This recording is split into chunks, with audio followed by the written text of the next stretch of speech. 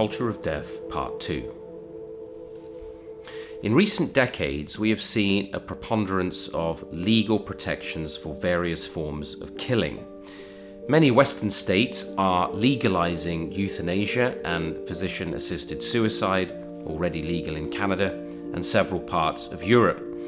This attack on life in general, that began with the abolition of laws against abortion, is escalating. Some years back, I read an article on the UK's socialised medicine system, the National Health Service, on the case of a doctor who has blown the whistle on the NHS allegedly euthanizing 130,000 elderly patients every year because, quote, they are difficult to manage or to free up beds. It is worth noting at this point that these overt attacks on life are essentially a modern form of eugenics. Hitler's sterilization laws and eugenics programs were modeled in the United States by the work and legislative preparation of American evolutionary biologist Dr. Harry Laughlin. Eugenics, which is the attempt to control and guide a supposed evolutionary process by controlling who reproduces and who is born, is very much back with us in modified forms. The founder of the modern pro-abortion and birth control movement and the Planned Parenthood organization was the racist eugenicist Margaret Sanger. Sanger was a white supremacist who once addressed a meeting of the Ku Klux Klan. She argued that the brains of Australian Aborigines, and I quote, were only one step more evolved than chimpanzees and just under blacks, Jews, and Italians. Her early clinics were initially targeted and located to control the births of Slavs, Latins, and Jews. She later targeted African American communities. The greatest tragedy in all this evil is that abortion legalizes murder in the life of the family, so that the cradle of life is turned into a place of death. In the United States, abortion has now taken far more lives than all the wars in US history, which from 1775 through 1975 counted over 1.2 million deaths. For the same period, deaths known by abortions are around 8 million. There is something profoundly malevolent in all this wanton killing, a love of death that is basic to sinful man's spiritual condition. This orientation toward death, the Bible tells us, marks men and cultures in rebellion against God. That is, by their hostility to God, they become suicidal in their inclinations. Scripture tells us there is an inescapable link between sin and death. Spiritual separation from the source of life in Jesus Christ means a growing tendency toward death because Christ alone is the resurrection and the life. Christ's atonement and lordship in our lives separates us from the power of sin and death, consecrating us to life and righteousness. For in Christ, the power of death is broken. Now, in the pagan Greco-Roman world into which this gospel was first declared, the great love in entertainment was death, paraded as sport at the circus.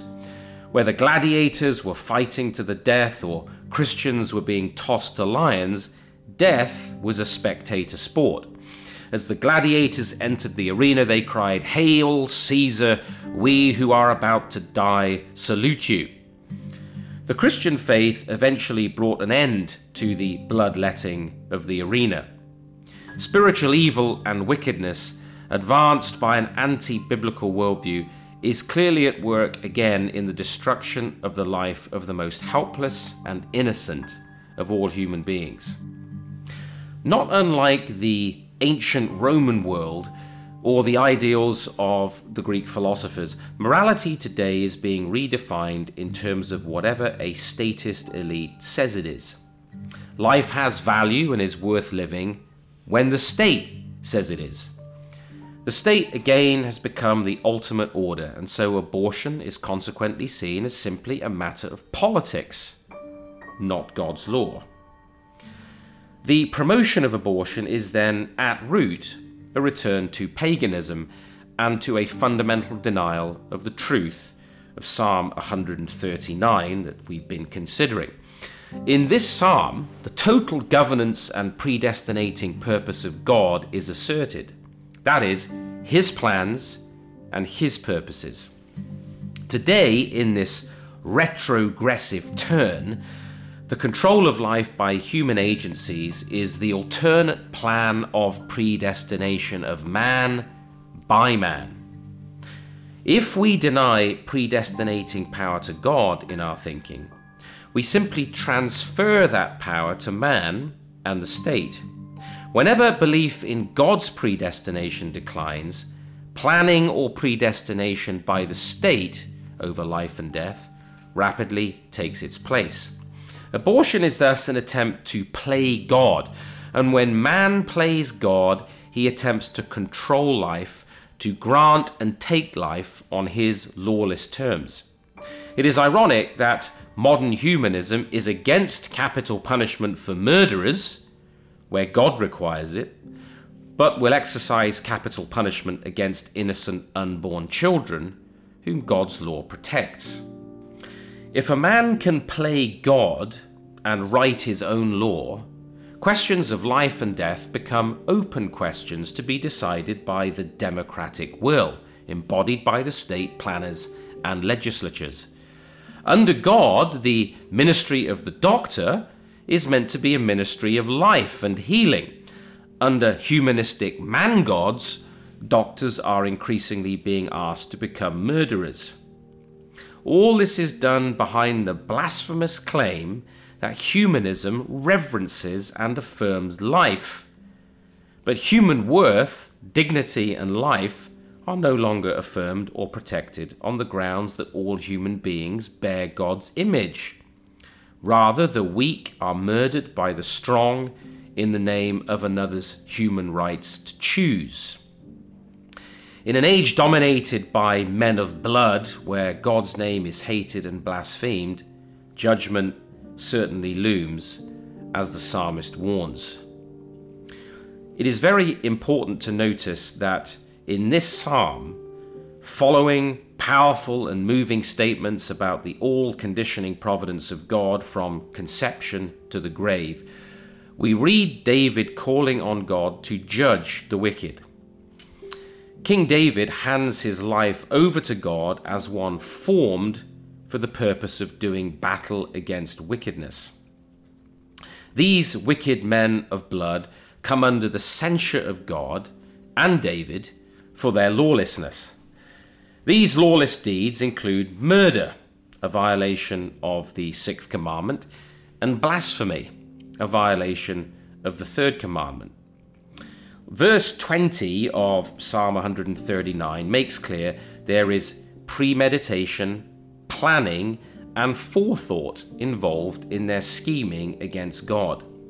These murderers use the name of God as though he were on their side as an accomplice. Apostate churchmen are involved in blasphemy whenever they endorse or support what God condemns. So, for the United Church of Canada, for example, to invoke God in support of abortion and euthanasia must therefore be understood as nothing but manifest blasphemy. In difficult verses too often passed over by Christians in a consideration of Psalm 139, David declares his hatred of those who hate God by their murderous lawlessness. This reflects God's own attitude toward the wicked, as seen in Psalm 5, verses 4 through 6. There Scripture says, "For you are not a God who delights in wickedness. Evil may not dwell with you. The boastful shall not stand before your eyes. You hate all evildoers. You destroy those who speak lies. The Lord abhors the bloodthirsty and deceitful man." End quote. Thus, David declares that he loathes those who rise up against God in this way. To hate or loathe here means a real abhorrence of those who purposefully plan against and rise up against God. John Calvin noted of this psalm, quote, "Our attachment to godliness must be inwardly defective if it does not generate an abhorrence of sin." At this point, it is important that we do not read into this text a malevolent or vindictive, self-centered motive or merely emotional understanding of David's divinely inspired words. He is pointing out that there is a real spiritual battle between truth and falsehood, God and Satan, light and darkness, in which life and death are very literally at stake. In this conflict, there is no middle ground, no irenic third way. Grammatically, the term hate here means the strongest possible aversion to lawless works and the people who delight in them. According to the scriptures, love is the fulfillment of the law. Therefore, lawlessness must be a horror to us, or we cannot be a people of love. In this sense, then, to hate the wicked, and not just lawlessness in the abstract, is an aspect of love to God, because love fears God and obeys his law.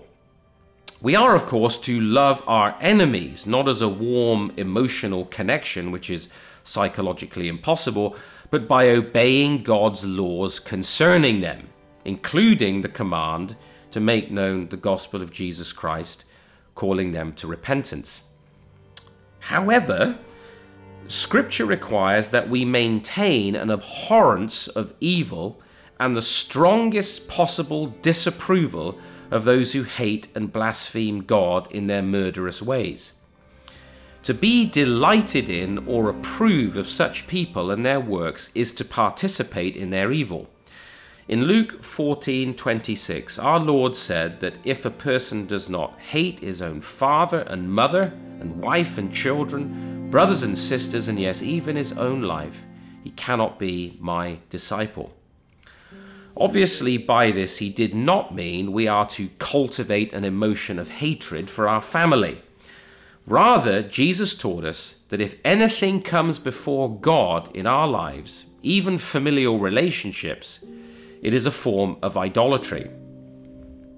If God is not first and foremost, and obedience to him not paramount, he is in fact loved less than our own natural family, and we show that we prefer our own way and own life to true worship and God's path of life. In a similar way, to fail to have the strongest possible aversion to the evil man in terms of God's law is to put sentimentality before what God requires, which is likewise a form of idolatry. Now, the reason we tend to find passages of Scripture like this difficult is because many believers have unwittingly adopted the Aristotelian and humanistic division between intention and action, thereby depersonalizing sin by abstracting a man's actions from his true moral nature. Because life and history undeniably manifest real evil, only by resorting to pagan dualistic assumptions between idea or intent on the spiritual side and act on the side of the material can humanistic thinking retain the notion of a natural goodness or moral neutrality within man over against the biblical doctrine of a fallen and sinful nature in all human beings revealed by their deeds. On the pagan view, as we see in Gnosticism, the spirit or mind can remain pure whilst the material environment is evil. This being the case, many pagans thought that what you do in the body does not define your true moral character. As a typical example of this thinking today, people may say of a criminal, Yes, he is a murderer or rapist or pornographer or pedophile, but in his heart, he's a good boy with good intentions. Such an artificial division of moral character from action seeks to preserve an anti-biblical view of man.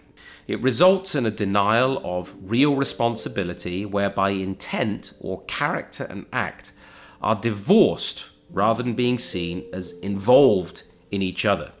Works of evil can then be seen not as an expression of man's sinful and lawless heart, but as a form of strange social sickness produced by the person's environment, their upbringing, or lack of education. The scriptures make clear, however, that sin does not have abstract, objective existence. Rather, sin is lawlessness, and therefore is a moral quality of a man. Sin is something we think and do. Murder and adultery are not things that have an existence apart from man. Crimes do not happen without a criminal. There is no sin without a sinner. Sin is not an idea of being, but an expression of a sinful and immoral nature. Murder is evil, and so murderers are evil, since men do not murder out of the goodness of their hearts. Jesus made clear that a good tree does not bring forth bad fruit, and vice versa. By their fruit you will know them. Now, sin does and can manifest itself in thoughts, words, and deeds, in historical events and their results. But it does not then gain independent metaphysical being. This would require the view that evil has a metaphysical ultimacy alongside God. This is why it is not sin in the abstract, merely as a category or idea that the psalmist says we are to hate. We are also to have an established moral aversion of the strongest kind to evil men. We are, of course, all sinners. Yet mercifully, sin can be forgiven by and through the atoning death of Jesus Christ when we come to him in true repentance and faith. This includes the sin of abortion. Scripture is clear that because of man's sinful nature, all have sinned and come short of God's righteous standard.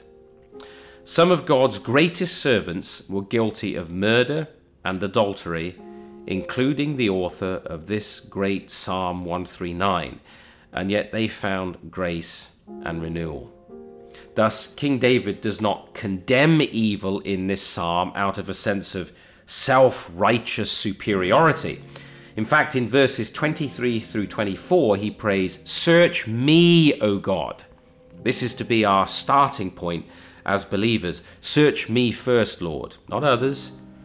We must ask God to try us and know our thoughts in his intimate omniscience.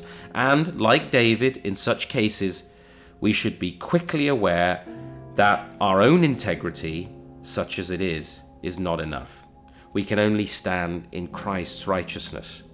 We must all be tried and searched by God, and we all have need of him to lay his hand of covenant faithfulness upon us to guard, guide, discipline, and preserve us. This is why David prays in verse 24, "See if there is any grievous, wicked, offensive, lawless way in me, and then lead me in the everlasting way." What is that way? It is the way in which we pray God's right hand to hold us fast. It is the way of Christ, the way of obedience, the way of righteousness and justice, the way of the kingdom of God. It is the only way in which we can walk by the power of the Holy Spirit. It is the path that leads to life. This is the everlasting way. Let us be sure that we are on it.